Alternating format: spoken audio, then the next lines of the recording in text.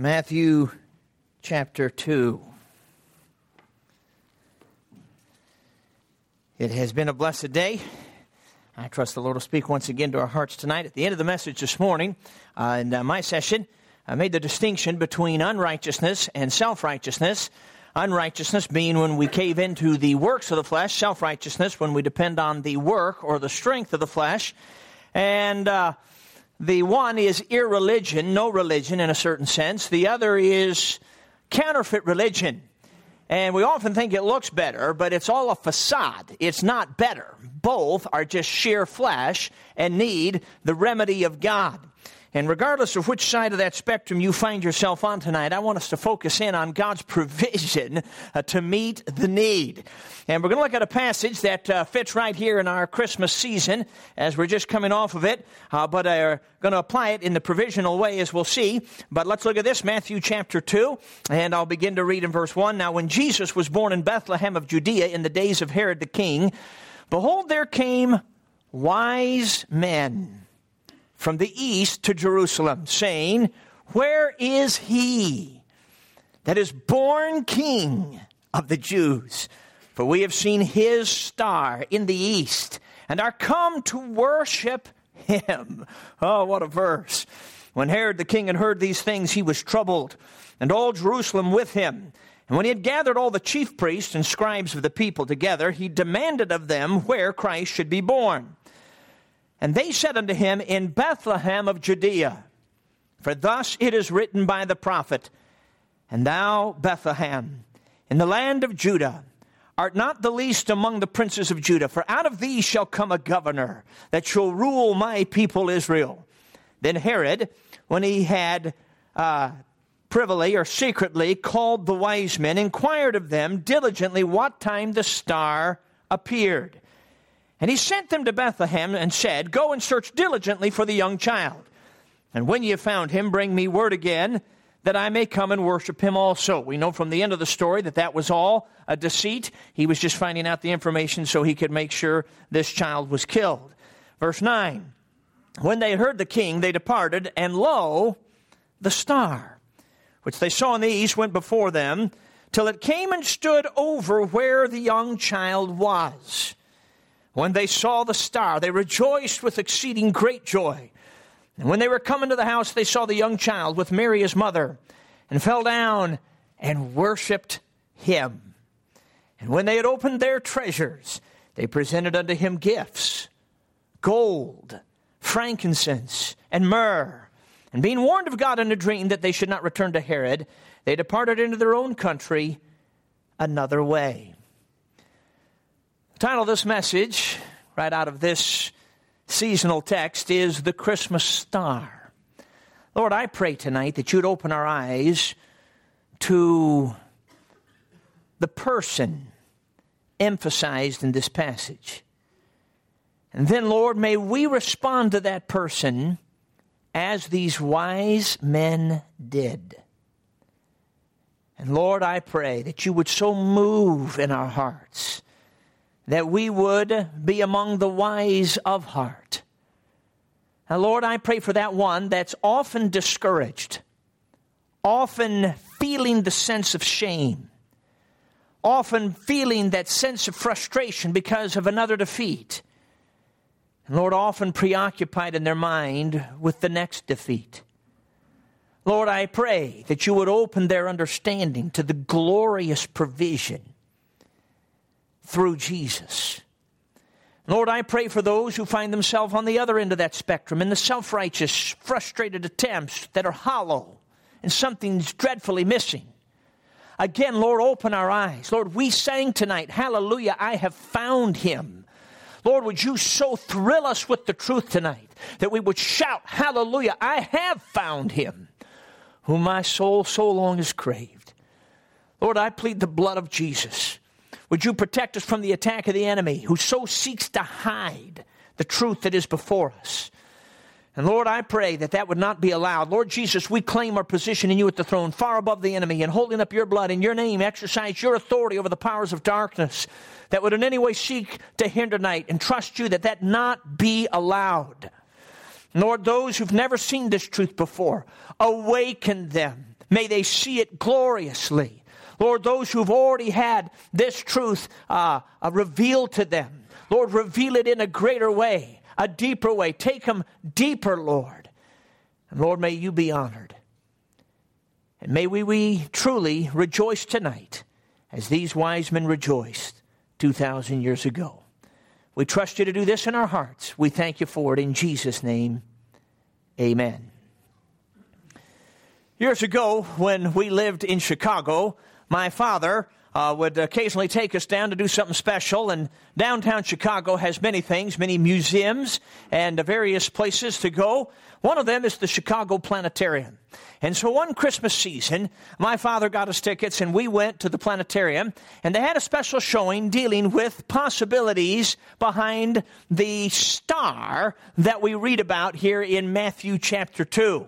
And so we got in this big dome-shaped room, and we had our big recliner seats that reclined backwards, and we looked up, and they began to have this camera come out, and all of a sudden the dome was now looking like the night sky, and you could see the Milky Way, and you could see the Big Dipper, and some of the things that you might be familiar with, and they show you some of that first, and then they begin to walk you through a scientific standpoint of what they think could be possibilities of what these wise men saw when they, from the east, looked over toward Israel and saw this star that arrested their attention.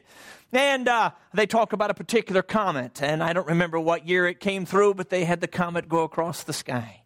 And we all sat there dazzled. And then they had a supernova, and they explained that concept, and they showed one that happened in a certain date that's around the time period and so on, and they gave various explanations. Probably one of them was the lining up of the planets of Jupiter, Saturn, and Mars in 6 BC. But you know, the truth is, I don't really think that any of those options are what these wise men really saw. Now, these men, aware of scriptural truth, were undoubtedly aware of the statement in Numbers 24, verse 17, "There shall come a star out of Jacob, and a scepter shall rise out of Israel." That indicates that the star that they saw in the sky was simply leading them to the star. Because the star is a person. There shall come a star out of Jacob, and a scepter, well, that's Jesus, shall rise out of Israel. And so Jesus truly is the Christmas star himself. The other stars led to him. Now, these wise men, sometimes called the Magi, were Gentiles, not Jews. Some believe they came from a priestly class in Persia. They obviously studied the skies, the stars, and were astronomers. Some say astrologers too. I don't know, but they obviously studied the skies. They studied the stars. And they knew enough from Scripture that they recognized something when they saw the star that we read about here.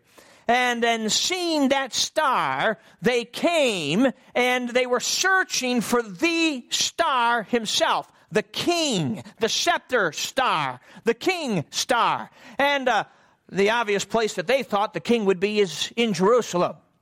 So evidently that initial seeing of the star gave them general direction. It did not give them specific direction because they did not go to Bethlehem first. They went to Jerusalem. And of course, we just read it, how they talked to Herod and so forth. And then it was discovered through the Jews there that it was Bethlehem where he was to be born. And so leaving Jerusalem, the Bible tells us that again, a star led them. This time it went right over where the young child was. Now, it is believed that this is probably about 2 years after Jesus was born. The second phase of this had to be a low star. If it was high in the sky, if it was high over Bethlehem, it would be high over Jerusalem. So it was miraculous. That's my point. I believe all of this is miraculous. It's clearly something that they saw and perhaps others did not see. It may have been like the scenario that we read about in the Old Testament when Elisha came out and his servant came out of their house one day and they saw the city surrounded by the enemy, and the servant cried out, "Oh, what are we going to do? We're surrounded." And Elisha said, "Oh, Lord, open his eyes." And then all of a sudden he saw the Lord's host, the chariots of the Lord that were there, which means it was not physical, it was spiritual. It is possible that this star, especially in this second phase, was spiritual, and others may not have seen it. We do know that it led them precisely to the very house right over where Jesus was. Now keep in mind, when the Jews, years before, had been deported from Israel, many of them went to the area of Persia, today modern-day Iran. And so these magi, these wise men, perhaps were influenced by those Jews. I think it is very fair to say that these men were believers, because in the story that we just read, it says, "Where is he that is born King of the Jews?" Fascinating. No one's born king, they're born princes. They understood this is the king, this is the Messiah, this is God with us. And so they asked that question, where is he? Well, that's a good question in all of our festivities and in everything we do. Where is he? But they go on to say, where is he that is born King of the Jews? These were believers. The Magi, the wise men, were also often king makers. In that time of history, these were the men that often selected a king, or were the ones that were a part of the coronation of that king. And thus Herod was afraid at this question. When these kingmakers ask, where is he that is born King of the Jews? Obviously someone other than Herod. And Herod was troubled, and it says all Jerusalem with him. And it's quite apparent Herod was a very jealous man. As you read on in the chapter, we didn't read it all. Of course, he ends up killing all the little boys 2 years old and under in the city of Bethlehem in his attempt to kill Jesus. He was an insecure man. Dictators are. And when they suspicion anybody that could be a threat to them, they kill them. And this Herod was one of the most ruthless kings of history. He killed his own sons. He killed his favorite wife. I'm not sure what happened to the non-favorites, but the favorite wife got killed. He's a brutal man. And these men ask, where is he? Where's the star? Where's the scepter? Where is he that is born King of the Jews? And God leads them miraculously, and they finally get there. And they sought him, they found him, and they worshiped him, and they gave him gifts. Can you imagine Joseph, Mary, and all the simplicity of their surrounding? And these magi come in and bring gifts of gold, frankincense, and myrrh, all very expensive gifts. These wise men responded wisely to the Christmas star, to Jesus. And so we can ask ourselves the question, are we responding wisely to the Christmas star himself, to Jesus? Now perhaps we would ask the question, what does that mean? How do we do that? With all the noise that is around us, what does it mean to be like these wise men and have a heart that is wise and respond wisely to Jesus, the Christmas star? To answer that, I want us to think of it very simply. We must give way to two realities. The first reality is the real you. And when I say that, I'm talking to those who are born again. I'm talking to those who have come to a point where you've understood that you sinned against God, that really headed to the destiny of hell, but that Jesus died for your sins, put his sins on himself, rose again, conquered sin, death, and hell, and you made that choice to trust him to save you. And when you trusted him, he did save you. He forgave your sins. He credited his own righteousness to your account, and he moved in and thus gave you his eternal life. I'm talking to you who have made that simple choice. And we must give way to the reality of what I'm calling the real you. You say, what do you mean? Well, this is a truth that we have talked much about. I think the first time I preached on it in this conference was 2002 down at Avoca. And over the years, I have referred to this over and over again, but God keeps stirring my own heart with it and opening it up even more, and it becomes more and more thrilling. You see, we've talked about, and for those of you that have not heard us talk about it, I'll just explain it again. Obviously, we all have a body. Within our body is our soul. That's our self. That's our mind, affections, and our will. That's our personality. And within our soul is our spirit. That human spirit, prior to salvation, is called the old man. It's an unregenerated human spirit. And what that means is it is separated from God. The word death means separation, so it's dead to God, but it's very much alive to sin, because if you can think of concentric circles, body, soul, and spirit, the center circle is in conjunction. It's in a relationship. It's in a union with indwelling sin, or what the Bible calls sin that dwelleth in us. So you have an old man connected to an old master. It's a union. It's a relationship that defiles everything that an unsaved person does. All of it is defiled because it's done in union with indwelling sin. It taints it all. It's either unrighteousness or it's self-righteousness. None of it is God's righteousness. All of it falls short of the glory of God.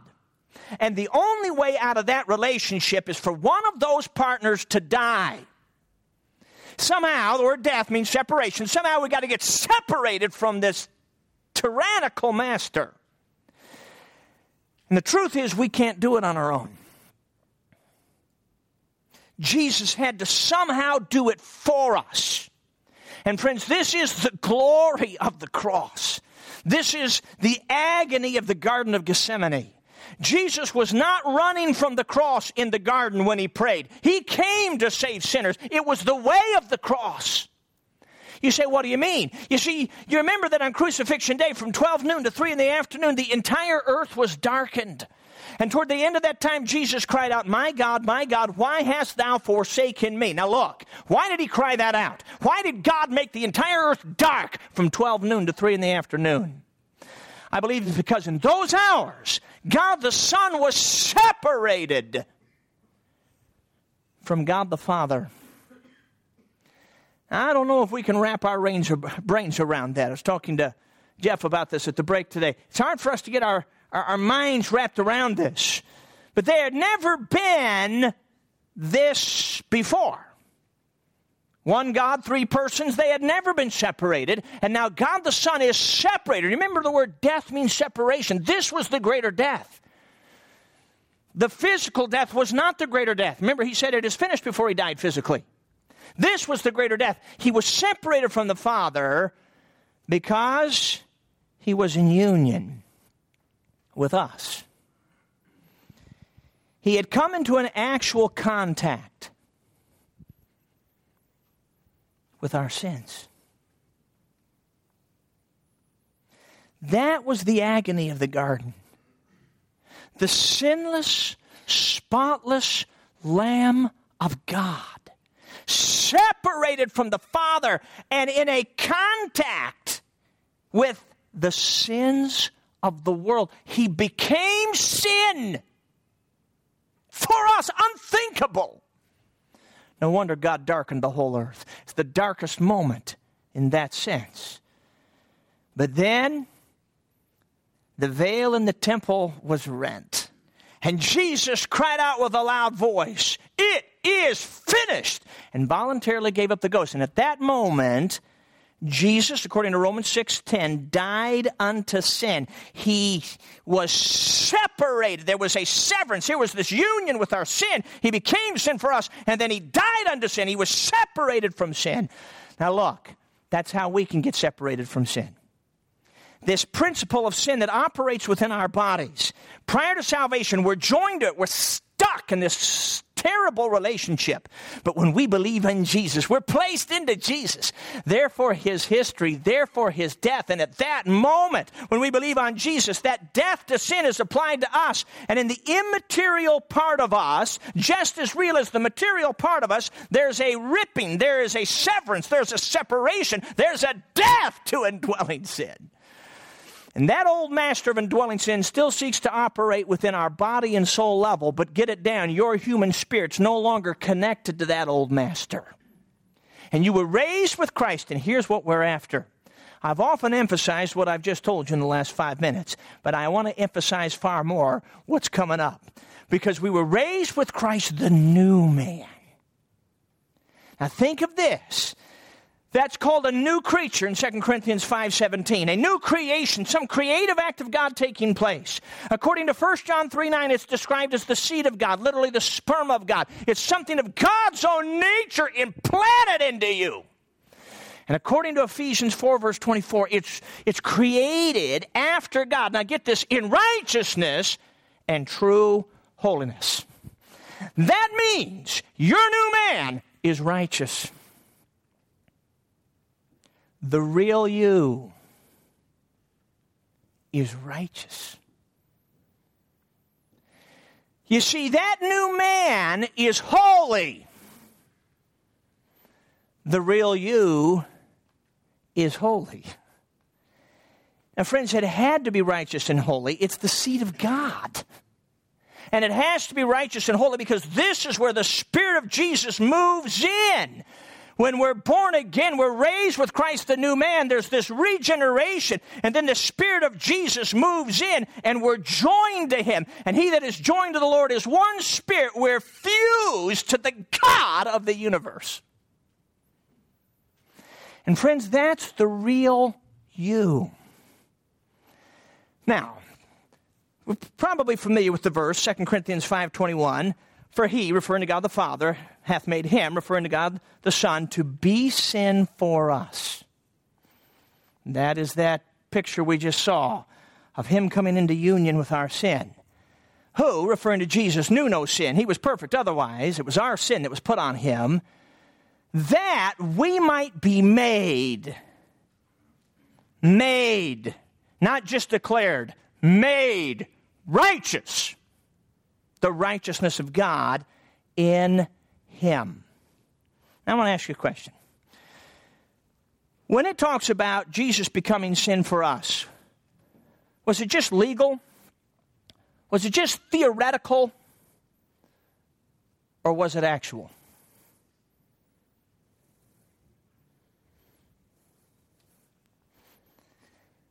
You see, it's far more than legal. It was actual. In very fact, he became sin as much as that is possible. The sins of the world. On one. In actual fact. Okay. So that means the corollary is that when we trust Jesus and all of this takes place, it's not just that we're legally righteous. That's true. It's not just that it's theoretical. It's actual. Now, friends, I cannot express how powerful this truth is. I'd like to shout. I'd like to scream. Some of you need it. You can't miss this. You know, in our theological textbooks, we say justification, you're declared righteous. It's more than that. In the centermost part of you, you're made righteous. And what we often talk about is positional truth and practical truth. Positional truth, you're declared righteous. Positionally, you're righteous. Practically, you're dirty, rotten, whatever, and so forth. And by faith, we want to access the position into practice. Okay, that's all true. But if you can think of position and practice, in between the two is provision. It's not just a position of righteousness. It's not just a legal righteousness. It's not just a forensic, theoretical righteousness. It is an actual, matter-of-fact righteousness. That's your new man. Your new you is righteous. It's what the Bible says. On your worst day, you're righteous. As a matter of actual fact. You say, well, what about Jeremiah 17:9? The heart is deceitful above all things and desperately wicked. Who can know it? Okay, if we're referring to the whole total being, body, soul, and spirit, we have this glorious provision, but sometimes we don't yield to it. Yes, we can get deceived. But that part of us is not deceitful. It's the seed of God, and that's why 1 John 3:9 says, He cannot sin. You access that part of you, and you access victory, because that part of you is the seed of God that's joined to God Himself, and the totality of that is He cannot sin. That part of you is not deceitful. Man, hallelujah. Whoa! Because Satan wants us to buy into lies that always cause us to second guess what God says is fact. He's always saying, hath God said. And God wants us to recognize God has said. Okay, so that's how God views us. We're righteous. He views us as a saint who still sins. We often view ourselves as saved sinners. In other words, we're often down on ourselves because often we cave into the flesh and so forth and so on, but it's a wrong view. You see, the devil wants you to define yourself by the shame that you feel on your worst day. Isn't that how he tries to make us define ourselves? He wants us to define ourselves by our sin or by somebody's sin against us and all the shame that goes with that. That is not God's viewpoint. God says, no, you're righteous. If you're a child of God, you're righteous. You're holy. That new man is righteous and holy. It's fused to Jesus, God Himself. Now, friends, this idea of just getting down in the mouth and always calling ourselves losers, that is not of God. That is the language of unbelief. It's not where God wants us to go. And see, we get this idea that we're defined by the shame we feel on our worst day, and we get this idea that God's way out there and that He's upset with us and that He's frowning at us and that He's thinking, yeah, you're saved, but you still are a failure, and now you don't even have an excuse for it. And we get this view of God that is distorted. It's not right. It's not accurate. No. God loves us just as much on our worst day because His love is unconditional. God views us as saints who can still sin, but as saints, not saved sinners. In other words, the view of God, the emphasis of God is not on the potential for sin, it's on the potential for righteousness. Because the provision of righteousness is actually, as a matter of fact, right there. And so, here's what I find in a lot of places. People think, well, I'm just a dud. Now, I don't know. Do you use that terminology in Ireland? You know what a dud is? Okay? A loser. I remember when we used to, in the United States, we have Independence Day celebration, July 4th, a lot of fireworks and stuff. When we were kids, we'd go down the street after the 4th of July and find all the firecrackers that were duds. And that means the wick burned down, but the cracker didn't blow. And then we'd take the cracker itself and we'd bust it in half, and we would they had these little things they called punks. It was not a junior hire. It was a little stick, and we'd light that thing, and the sparks would fly out, and so forth and so on. And we called those duds because, they didn't blow when they were supposed to. They were losers. And I find that a lot of people, I'm talking adults and teenagers, have bought into the devil's lie so long. They've bought into the lie that I'm just a loser, and that it's become such a habit, they even use the lie to cope. I can't help it. There's something fundamentally wrong with me that's too great for even God to fix. And none of us would actually say it, but it's exactly what we're thinking. And we got this idea, I'm a dud. No, you're not a dud. Did you know that when it comes to all the believers here in this audience tonight, there's not one dud here? Now, somebody might say, well, I think so-and-so is a candidate. But the truth is there's not a dud in this audience. If you are a child of God, you are not a dud. That old dud is gone. And the new dud's not a dud, he's a dude. Oh, well, anyway.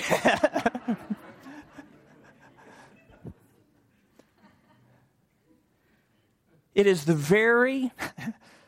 that part of us is as a matter of fact, actually righteous. And it is fused to the God of heaven himself. That is the real you.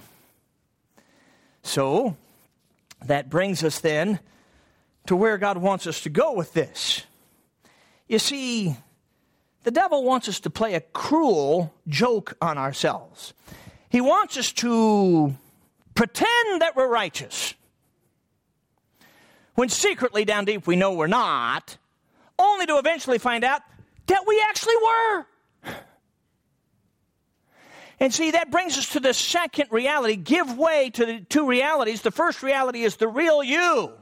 This new man that's joined to the new leader that is all of God. It's righteous and holy. It's the seed of God. It's joined to God. That's the real you. That brings us to the second reality. Your real response. You see, the wise men we read about here, they sought Jesus. We all see the little slogan out there, wise men still seek him. Okay, they sought Jesus. When they came to Jesus, they worshiped Jesus. And they gave sacrificial gifts to Jesus. Okay? That was a wise response. And your real response is the same. The new man part of you, the real you, wants Jesus. He does. He cannot sin, 1 John 3:9 tells us. So let's get past all the noise of the soul, all the noise of the lies of the enemy, all the noise of the habits that clamor and tell us we're losers and duds. Let's get past the noise of the soul and down deep in your heart of hearts, the real you wants Jesus. Every child of God in here, the real you actually loves Jesus. The real you actually wants Jesus. The real you actually chooses Jesus. So give way to the real you. See, that's your real response. That's the real you. Everything else is a false experience. Yes, it's experience, but it's false experience. It's not based on truth. What's true is you're righteous. Get rid of the devil's lies. God says you're righteous. And stop defining yourself by your past. Stop defining yourself by the shame you felt on your worst day. Stop getting this idea that God's way over there and this pile of sins is in the way, when the fact is, obviously we can lose the smile of his favor, as Pastor Hirth pointed out. Obviously, in that sense, we can lose fellowship that needs to be restored, 1 John 1. But the fact is, we're still fused to God. He's not on the other side of that pile. He's on this side of the pile with us. And he looks at the pile and says, that really is a stack of sins. As one author puts it, don't you ever sleep? Now let's start dealing with it. But the point is, you got to realize the provision. You see, the real you wants Jesus. You know the real you worships Jesus? Just as these wise men worship Jesus, the real you worships Jesus.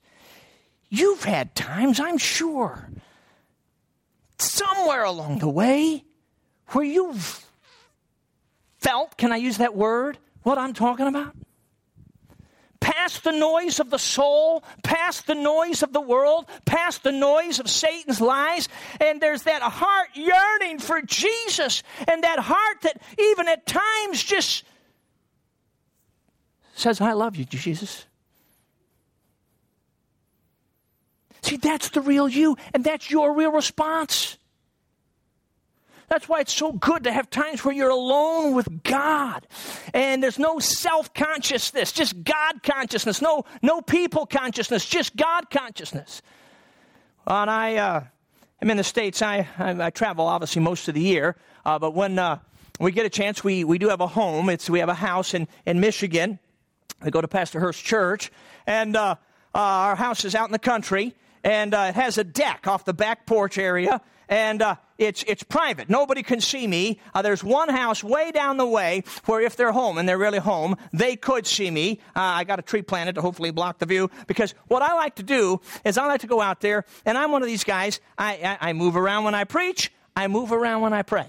Most of the time. I do that because it helps me stay awake.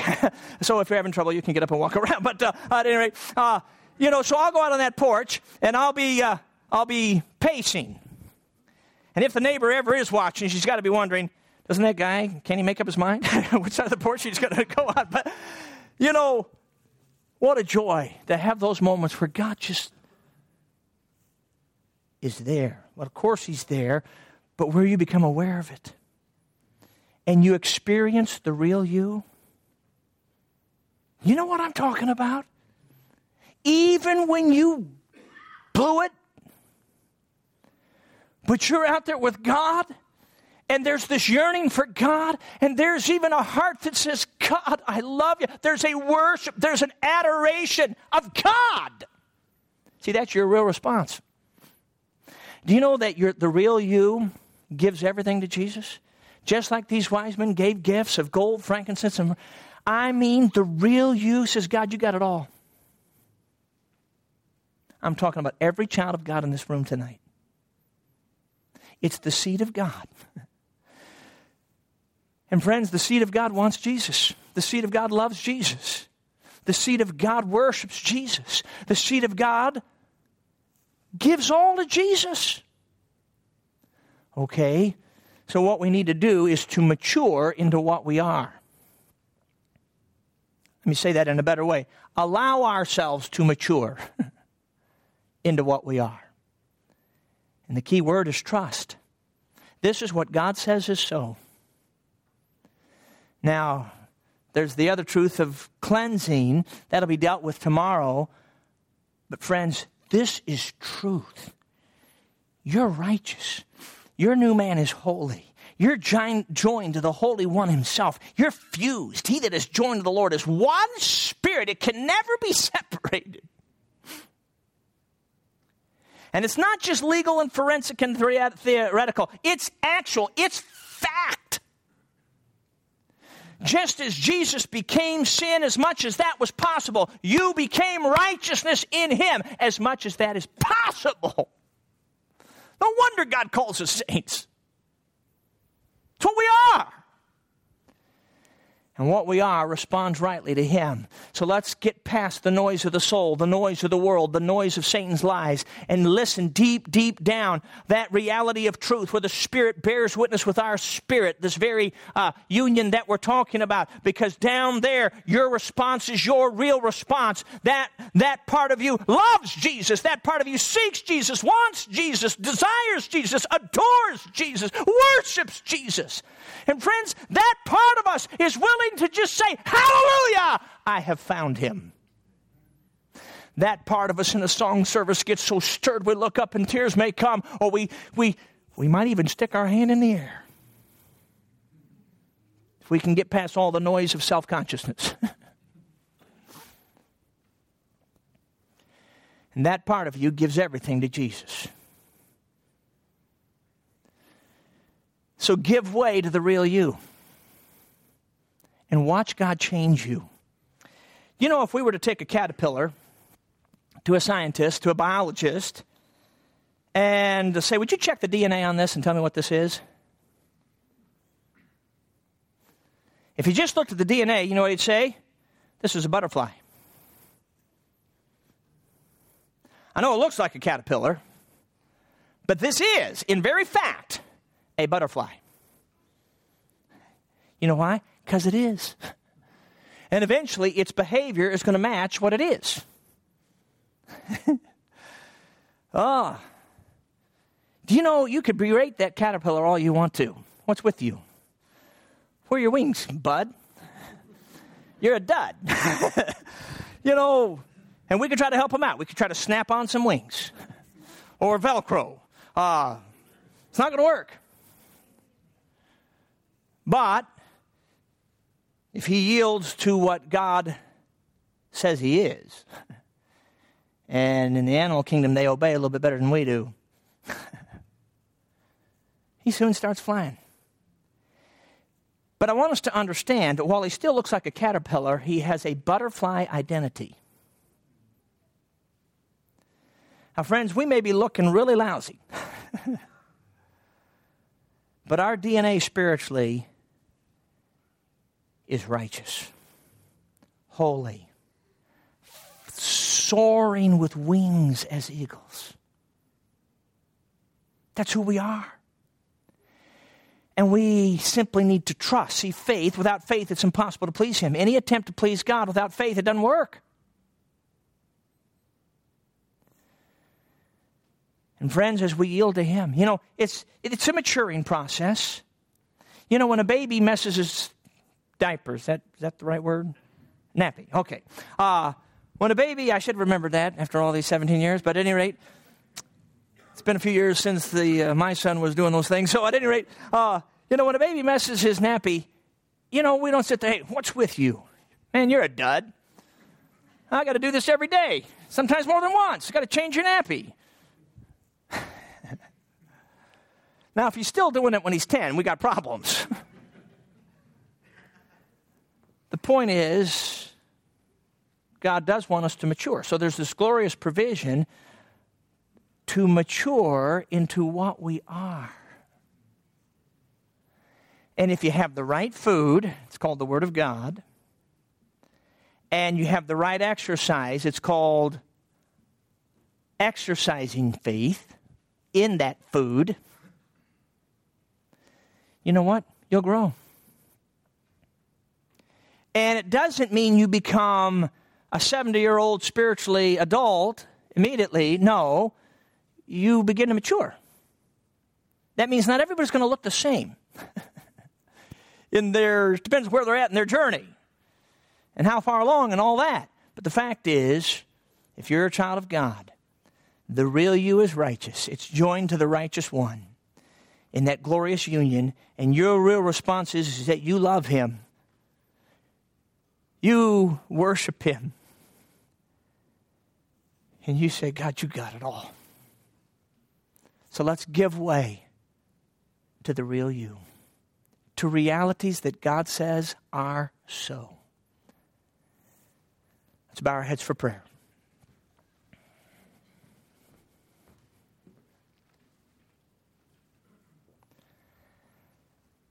I wonder who tonight would say, preacher, God is speaking to me. There's hope. It may be that you're on the defeated side of unrighteousness and all of that, or maybe you're on the defeated side of self-righteousness and all of that, the counterfeit religion part. Either way, this is the answer. True righteousness is the righteous one who's now joined to that regeneration, that new man in you, which is also righteous. I wonder who would say, preacher, God is opening my eyes to these realities. I know they defy my experience, but I am being stirred by the Spirit of God. This is so. And I must give way to these realities. Would you raise the hand, please? Yes, yes, yes, yes, yes. Amen. Yes, God bless you. Yes, amen. Are there others say, preacher, God is dealing with me. It's not that this is new truth. I know for many of you it's not new at all. But I'm telling you, if you'll let the Spirit of God sink it in, that part of you is righteous and that part of you makes the right choice every time. I wonder who else would say, preacher, God's dealing with me about getting past the noise of the soul, the noise of the world, the noise of Satan's lies, and to give way to the real me and the real response, my real response. I'll join these others and say, I need to apply this. Would you raise the hand? Yes, yes, yes, yes, yes. Amen. God bless you. There may be someone here tonight, and the fact is you have bought into Satan's lies a long time, that you're a loser, that you're a rebel, that you're no good, and all of those things. I'm going to tell you something, that is not so. If you are a child of God, I don't care about your past. I care about it, you understand what I'm saying, but I don't care about that as defining you. That doesn't define you. What defines you is what God says, and He says you're righteous. And your real response is that you are not a rebel. You love Jesus. You worship Him. You surrender. You give all to Him. And it's time to give way to the real you. Will you do it? And even if you're saying, well, you know, a lot of stuff is swirling around in my mind, would you just say, God, whatever it is that you're speaking to me here, whatever that truth is, even though I don't have my full grasp on it, God, that's what I want. Okay, we know what that's called. It's called trust. God begins to move. Is there anyone else that would say, preacher, God's dealing with me. I need this. I've been buying into this loser dud thing far too long. I need to embrace what God says is so. I haven't raised my hand yet. I'll raise it now. Anyone else? Yes. Amen. Yes. God bless you. Now, is there anyone in this audience that would say, preacher, I'm not even saved to begin with? You talked about a time where you're joined to this sin principle and it taints everything, and then there's a change when you trust Jesus. I don't know that that's ever happened for me. If I died right now or 10 years from now, I hope I'd go to heaven, but I don't know that I would. I do not know that I've ever been saved, that the life of Jesus has ever moved in. I don't know that that's ever happened. That's my need. Would you raise the hand? Anyone at all? Now, Father, I pray that you'll continue to work in our hearts. Lord, thrill us with this glorious truth. Lord, help us to see it. Revel in it. And even through the din that can occur just various time periods in a day, Spirit of God, would you bring to our remembrance who we really are in Christ, who we're actually fused to as the energy source, and what our real response is to that glorious leader. Oh God, keep that before us, I pray. And may we give way to these realities in simple faith. We thank you in Jesus' name. Amen. Let's stand to our feet, please. I don't always do this. I sense I ought to tonight. If God's speaking to you, I'd encourage you to come.